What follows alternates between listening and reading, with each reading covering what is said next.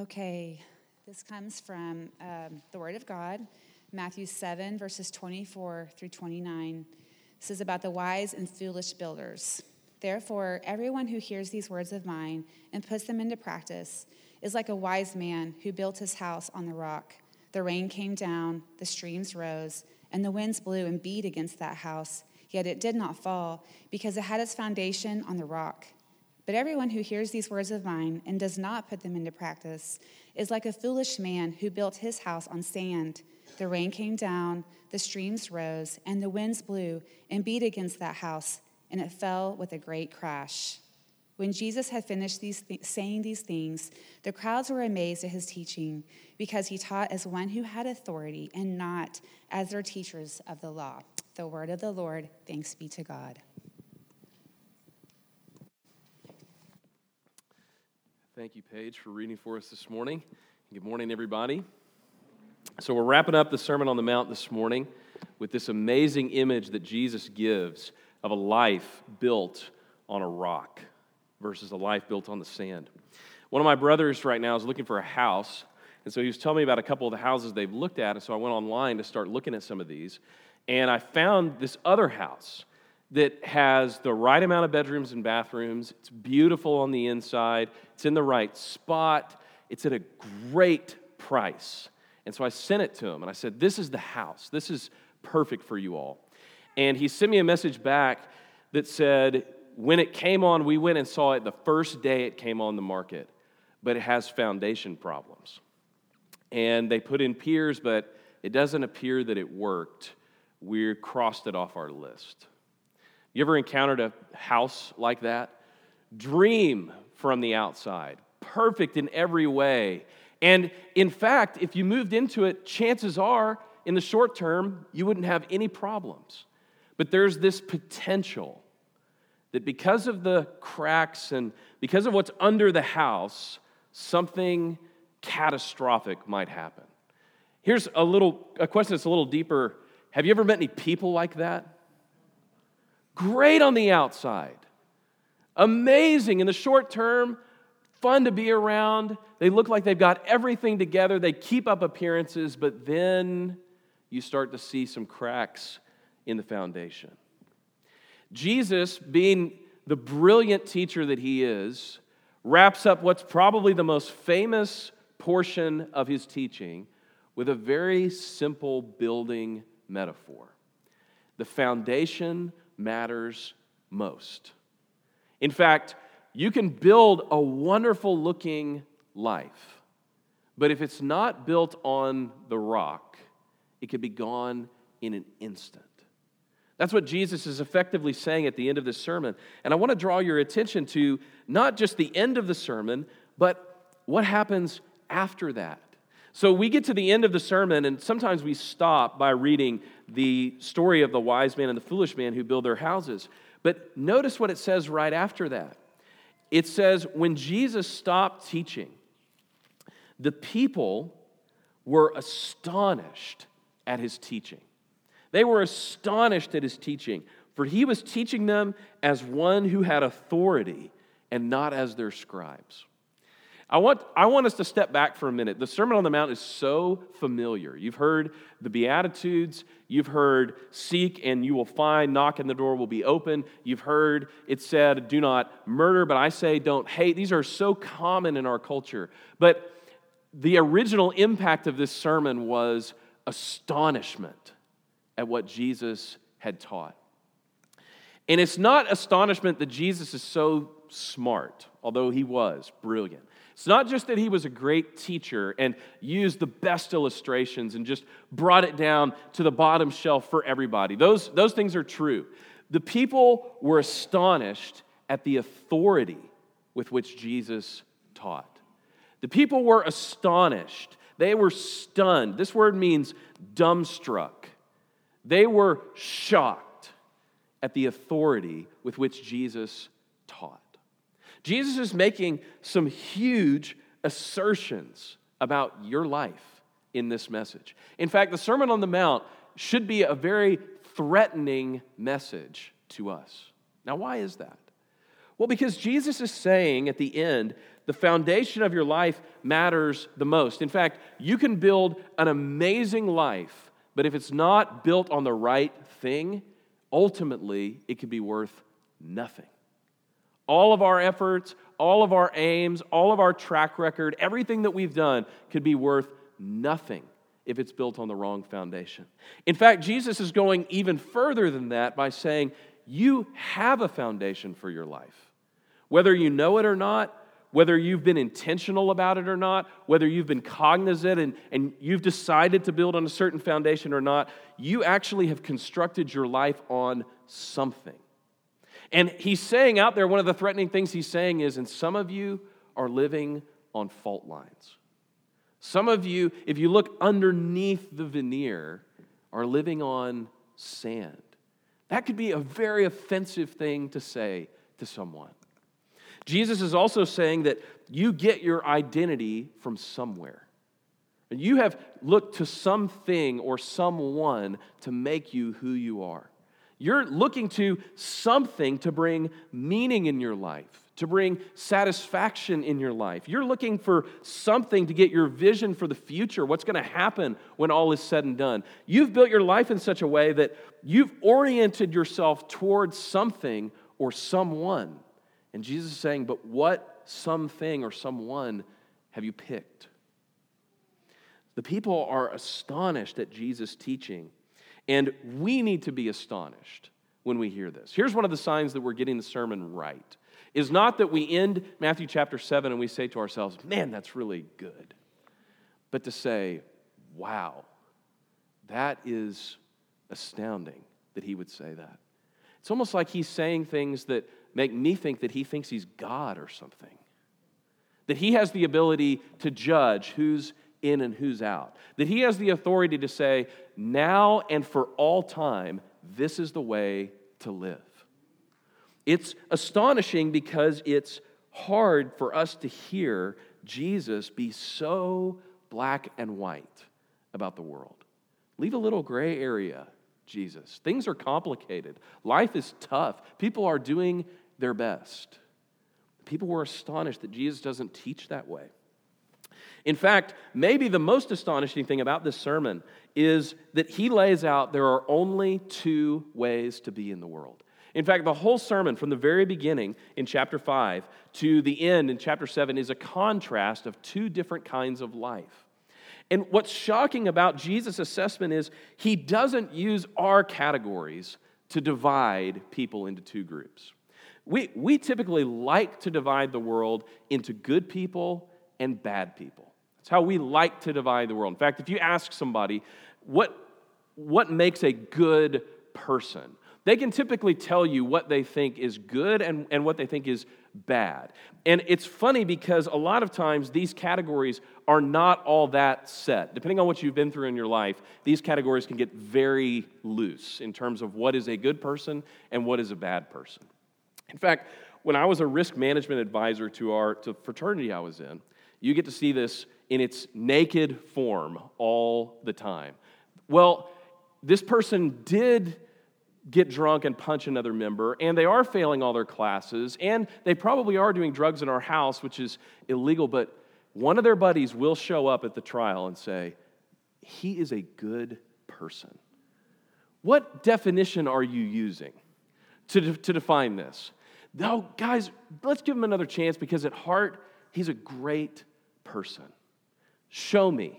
Point to something you want to say at these trials. Point to something that would show me a coherent definition. What you really mean is I like this person. That's sometimes how we define good and bad. And people get better at this. People get more sophisticated at this. But at our heart, we want to divide the world up into good people and bad people. Good people are like us and people we're willing to give the benefit of the doubt to. And bad people are people not like us. It's like at least I didn't kill someone. And then if you've killed someone, I don't know what you say after that, but we always have a line and it's moving, and Jesus is like, actually, I'm just going to throw those categories out altogether. Your definition of what is good and what is bad is not the way Jesus divides the world. In fact, Jesus really gets after the religious people because he rejects another category that we love to use, which is people of faith and everybody else. So Jesus actually rejects the category that because somebody believes something really sincerely, that thing might be true. In fact, nowhere in the Bible will you read that the amount of faith has any determination on the object of faith. Instead, Jesus is going to say things like, if you have faith the size of a mustard seed, but you put it on the right thing, that's better than 1,000 pounds of faith on the wrong thing. Sometimes we're lulled into believing if you just believe something really sincerely, because, all religions are effectively the same. They teach you to be a good person, a person of faith, and that's good enough for God at the end. Jesus is throwing that category out. It doesn't matter the amount of faith you have. It matters what your faith is in.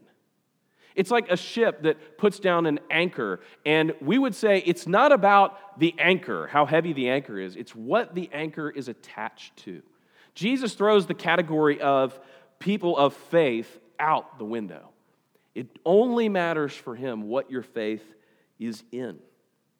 Thirdly, and this really gets him in trouble. In fact, this is the reason that Jesus gets killed at the end of the Gospels. It's one thing to read the Sermon on the Mount and be like, I love Jesus' ethics. I love this whole love your neighbor thing. I love the way that he talks about doing unto others as you would do for them. And Jesus, a lot of times, even in secular contexts, is held up as this exemplar of moral virtue and vision. But if you read far enough, you got to remember, he made people so mad that at the end they killed him. They killed him. And the reason for that is the third thing that Jesus throws out, and that is religious people versus everybody else. This is a category we, as Christians, absolutely love. People that do Christian things, people that go to church, people that signal that they're doing what Jesus commanded, people that give, people that serve, people that read their Bibles, and everybody else. People that are here this morning versus all the other people that decided not to come. The religious people versus the non-religious people. In their day, this would have been most astonishing because the people would have realized that the most religious people of their day might not be in. The Pharisees, the scribes, the people who upheld the external matters of the law, Jesus goes after them most viciously, saying, you are hypocrites. Because you do something, you give an appearance of something, but the heart is not with it. See, Jesus throws out this final category of saying it's not about what you signal to the world. It's not about the outward motions that you go through. It's not about proving to everybody else that you have a wonderful facade on the outside. Jesus is saying that's not the categories that God uses. God actually has an entirely different way to group the world. Not into good people and bad people, not into people of faith and everybody else, not into religious people and non-religious people, to righteous people and unrighteous people. This concept of righteousness, you're probably tired of hearing about this, because every week this is the point. It is the central theme of the Sermon on the Mount. In fact, it's the theme of Matthew is, what does it take to be a righteous person? Because Jesus' categories are, you are either righteous before God, you're right before Him, you are wholeheartedly devoted to Him, or you are not. And you can actually be a very good person and not be righteous. You can be a very faithful, religious, devoted person externally and not be righteous. I was listening to an interview that Tim Keller was doing with some skeptics, and the question that comes up in all these forums is, but what about good atheists? What about people that are not of faith, but they're better than the Christians you know? As if that's like a knockdown argument, because if the goal of the Christian life was to be a good person, that would really be a stunner. And I love what he said. He says, you remember what Mark Twain quote, where somebody says to Mark Twain, do you believe in infant baptism? And he says, believe in it? I've seen it with my very eyes. And he goes, that's what I would answer to the good atheist. Do I believe that there can be good atheists? I've seen it with my own eyes.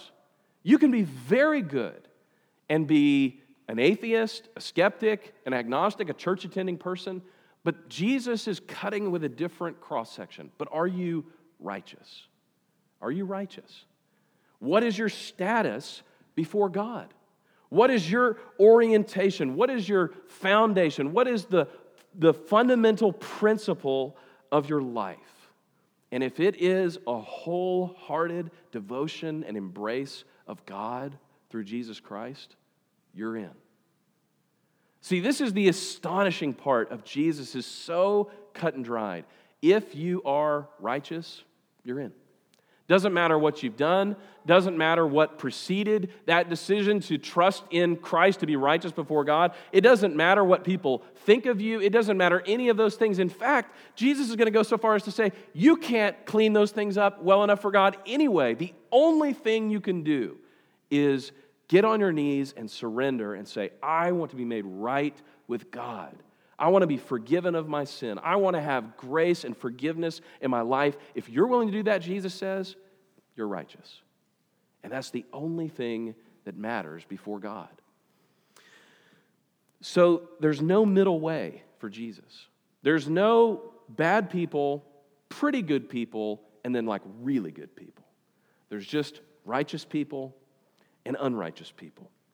And at the end of this sermon, Jesus is going to tell us what it looks like to become a righteous person. Notice that in the passage before ours, this is one of the most harrowing passages of Scripture. In verse 21, he says, not everybody who says to me, Lord, Lord, will enter the kingdom of heaven, but the one who does the will of my Father who is in heaven. On that day, this is Judgment Day, on that day, many people will say to me, Lord, Lord, did we not prophesy in your name? And did we not cast out demons? And did we not do mighty works in your name? And then I will declare to them, I never knew you. Depart from me, you workers of lawlessness. Anybody else ever been terrified by that passage before? That's kind of a scary thing that people are going to say, Lord, Lord, and come to him and say, we did all the stuff. And Jesus is going to say, depart from me. I never knew you. You're not righteous. You don't know my Father who's in heaven. You don't do his will. See, the thing about the Jews of that day that I constantly want to remind us of is that we have such a low standard for external righteousness. Right? We have such a low standard for behaving in a way that God might accept. They were serious about this. They were doing all the things that the law commanded. That's the difference between hypocrisy now and then. Hypocrisy then wasn't saying one thing and doing another. It was actually doing all those things, but not having your heart in it. Right? For us today, hypocrisy is like, I want to be seen as a good person, but I don't really want to do the things that would make people think that, so I'm just going to say that I'm a good person, and then people are going to realize I live my life differently. The charge for the Pharisees is so much higher for that. They were doing everything. They were tithing. They were fasting. They were praying. They were doing Bible reading and memorization like you wouldn't believe. And Jesus says, but they don't know me. They're not righteous. Their hearts are far from me. And Jesus escalates this to the very top. He's like, what would convince you of somebody being a great religious person? Would it be casting out demons maybe, or prophesying, or doing miracles? He's like, there's going to be people who do that standard, but their heart is not given to Christ. But then he flips it around. He says, so how do you become righteous? Well, everyone who hears the words of mine and does them will be like a wise man who builds his house on the rock. And the rains come, and the floods come, and the winds blow, and they beat on the house, but the house does not fall because it had been founded on the rock. And everyone who hears these words of mine and does not do them will be like a foolish person who builds their house on the sand. And the rains come, and the floods come, and the winds blow, and they beat against the house, and it fell. And great was the fall of it. Think about the similarities between these two people. They both hear the word, right? These are both church attenders, we might say. They hear the word, they're around it, they both build a house, they both have a good-looking house, they both have a house that people think would withstand something, and then at the end of the day, one stands and the other falls. But did you notice the difference? In fact, this difference is in both passages. In verse 21 and 22, and in verse 24. The difference is these are not just hearers of the word, these are doers of the word. The only difference between these two people is one of them hears and does, and the other one hears and doesn't. Be a hearer of the word, that's good, but be a doer of the word, and you'll be righteous. Be a doer of the word, and you'll be righteous. One of the commentators says, perhaps there is no passage in the New Testament that expresses more concisely and sharply the essence of discipleship. It is found not in words, not in religiosity, not even in the performance of spectacular deeds in the name of Jesus, but only in the manifestation of true righteousness, doing the will of the Father interpreted through the teaching of Jesus. That's it. Be a doer of the word. Respond to what God has commanded us to do, and you will be righteous. See, this is the thing about Christianity that's so different from every other religion, is on one hand, it is the most exclusive religion on the planet, in that there is only one way, there is only one God, one Savior, there's only one way to be right with Him. But on the other hand, it is the most inclusive religion you could ever come up with, because it's not based on your performance, it's not based on keeping up appearances, it's not based on your track record, it's not based on what you've done or not done for God. It's based on this very simple thing. Anyone who comes to Christ and surrenders to Him will be saved. Paul says this so concisely in Romans. Anyone who calls on the Lord will be saved. It is the most inclusive, lowest bar you could ever have in a religion. You want to be right with God? Be a doer of the word. Be a doer of the word of Christ. Through this lens, then, the sermon begins to make total sense. All of life is to be centered around this truth about God.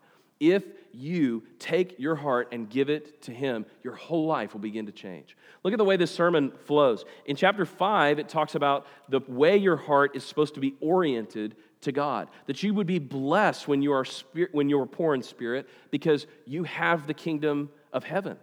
You would be blessed when you are hungering and thirsting for righteousness, because it's the only way to be satisfied. You'll be blessed when you're a peacemaker, because you'll be called a child of God. That when you come and practice things like the law, anger, murder, lust, divorce, making oaths, retaliation, loving your enemies, it's the core part of your heart, your orientation to God, that will determine whether or not you can uphold His standard. In fact, chapter 6 then magnifies this to our motives in religious duties. When you pray, do you pray to a heavenly Father, or do you pray to be seen by other people? The righteous person cares first and foremost what God thinks of them. The righteous person gives in such a way that they are actually communing with their heavenly Father, whereas the unrighteous person does these things so that other people might think that they're a good, righteous person.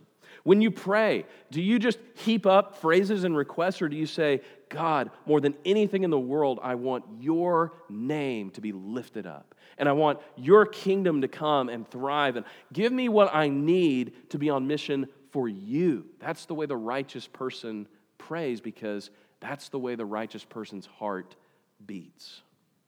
Chapter 7 extends into the way we treat other people. How else could you possibly fulfill the golden rule unless you knew that you had already been forgiven? It would be impossible to love your enemy and pray for them if you weren't banking on the fact that God was the one who was going to make it right in the end. I've been reading this book. I would recommend this little book called The Seamless Life. It's a book about faith and vocation. And what's interesting about this book is by Stephen Garber. And the whole concept of the book is a righteous life is a seamless life. Because what righteousness does is it wars against any compartmentalization in our life. It's not like I'm a righteous person at church, but then I go do my own thing the rest of the week. Or I'm a righteous person in the morning during my quiet time, but then I forget all about it for the rest of the day. A righteous heart is a seamless heart, one that is wholly and fully devoted, nothing held back, no special locked cabinets or drawers that we keep to ourselves, everything given to God. And he says, what does a seamless life look like? And he says, years ago I was persuaded that the, quote, nothing but approach to life was totally flawed. Human beings are not nothing but. Sex is not nothing but. Work is not nothing but. Psychology is not nothing but. Politics is not nothing but. Every single thing in your life matters because the person who is righteous brings that devotion to God wherever they go. So your work is not nothing but work anymore. It's not nothing but making money. It's not nothing but providing anymore. It's the way that God has gifted you to go and build the kingdom.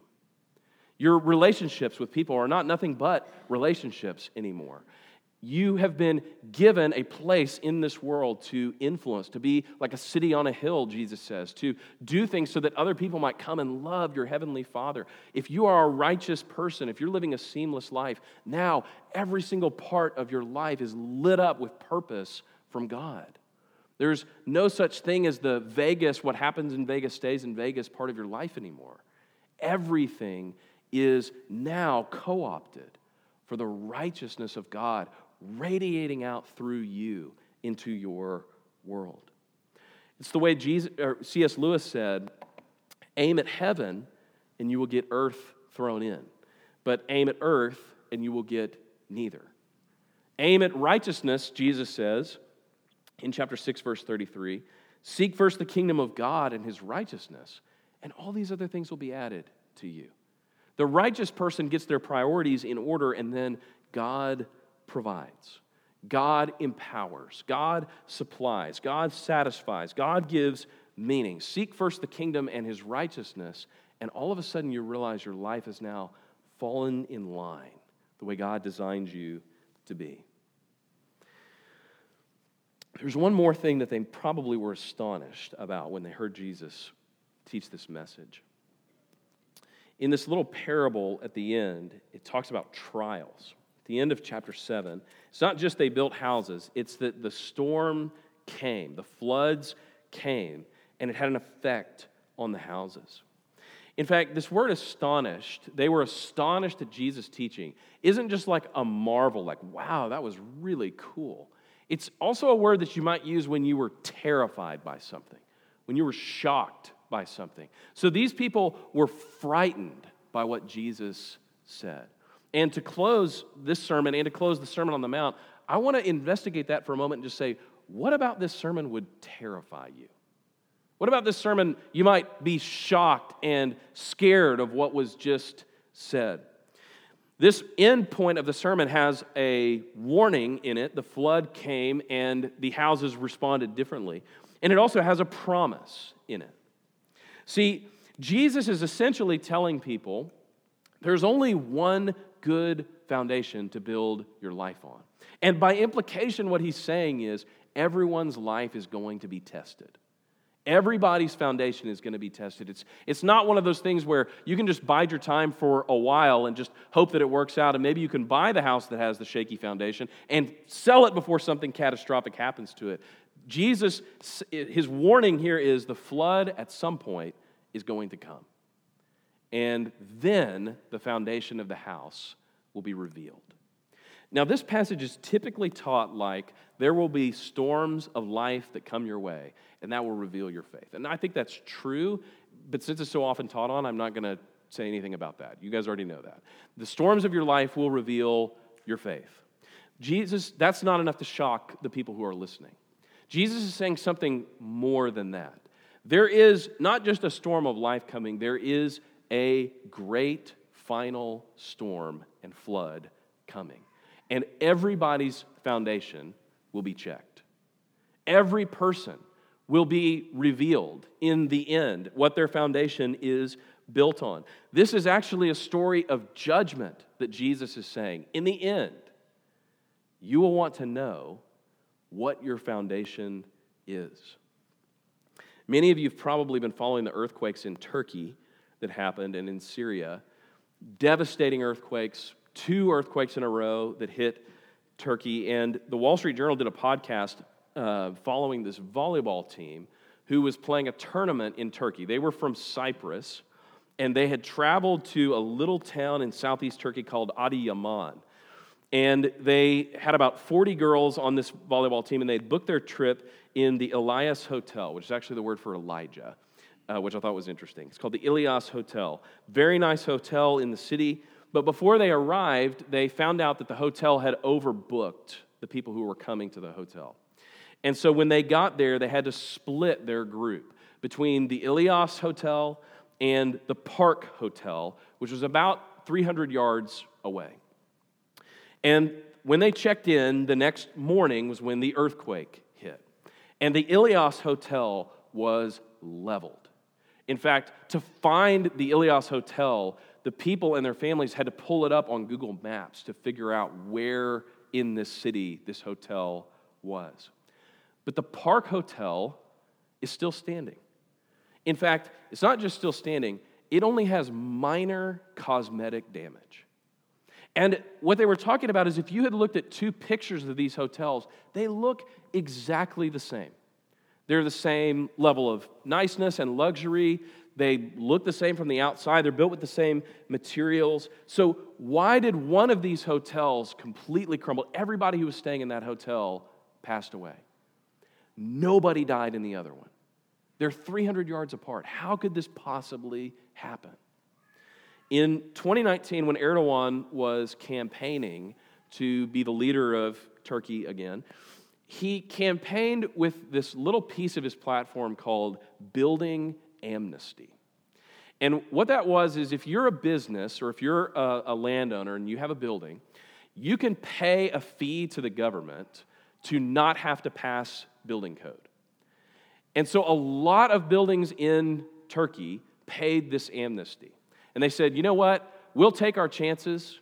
We'll bet on the odds. Nothing has happened in the past. We think we're okay. We'll just pay you this money, and you just turn your head the other way when it comes to building inspection. And what these buildings did was they originally were built up to code.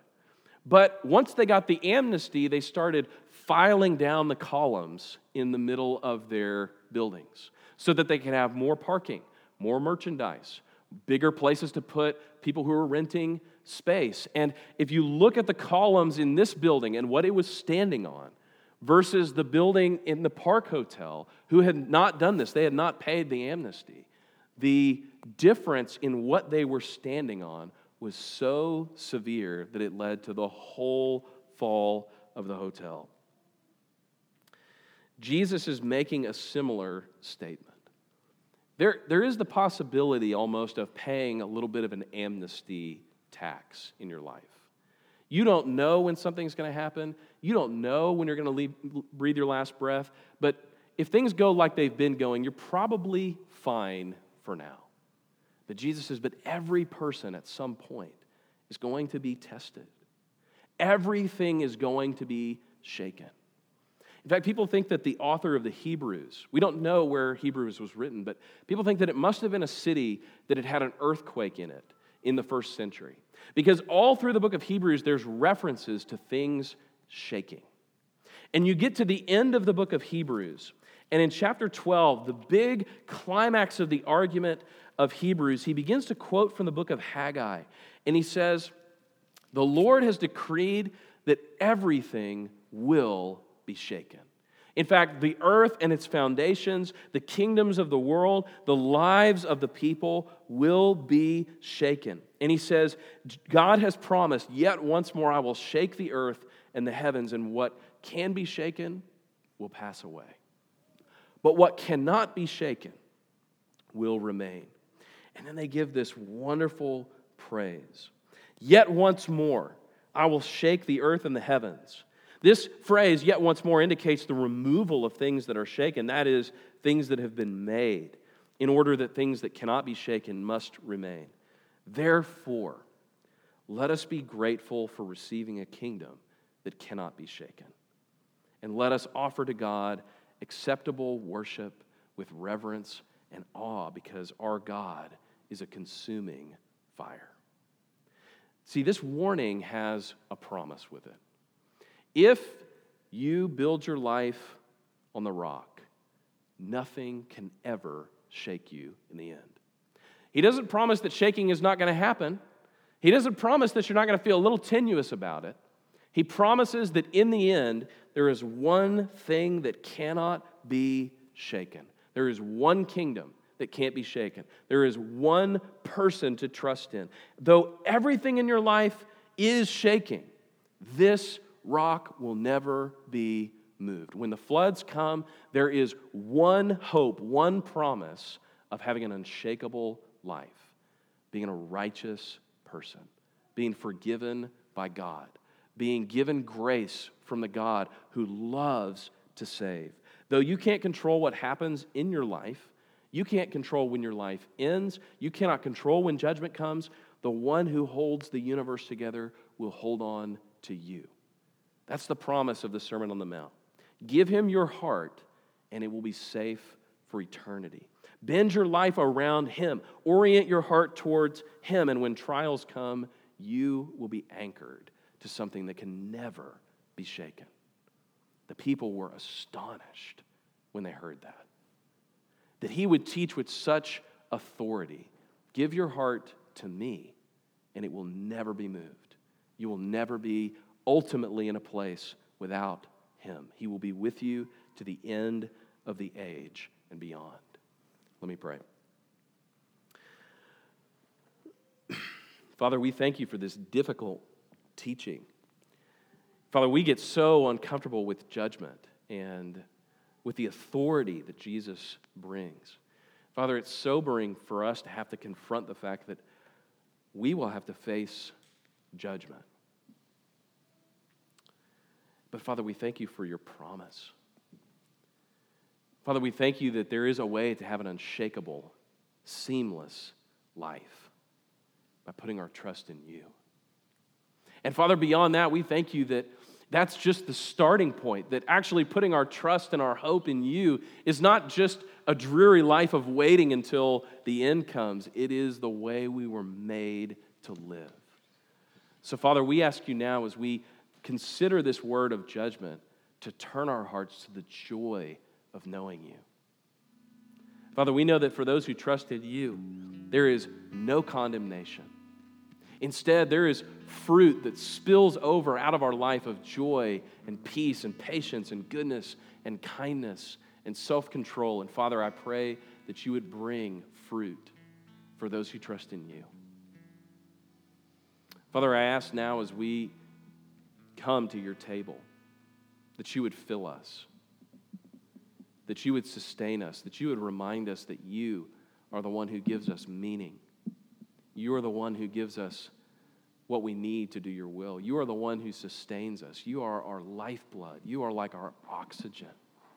Father, by your Spirit now empower us to live before you. Lord, we ask you in this moment to help us understand the great price that Christ paid for us to be able to be righteous. Father, he who knew no sin took on our sin so that we could become the righteousness of God. So, Father, we lift up your Son, Jesus, now. And it's in his name we pray.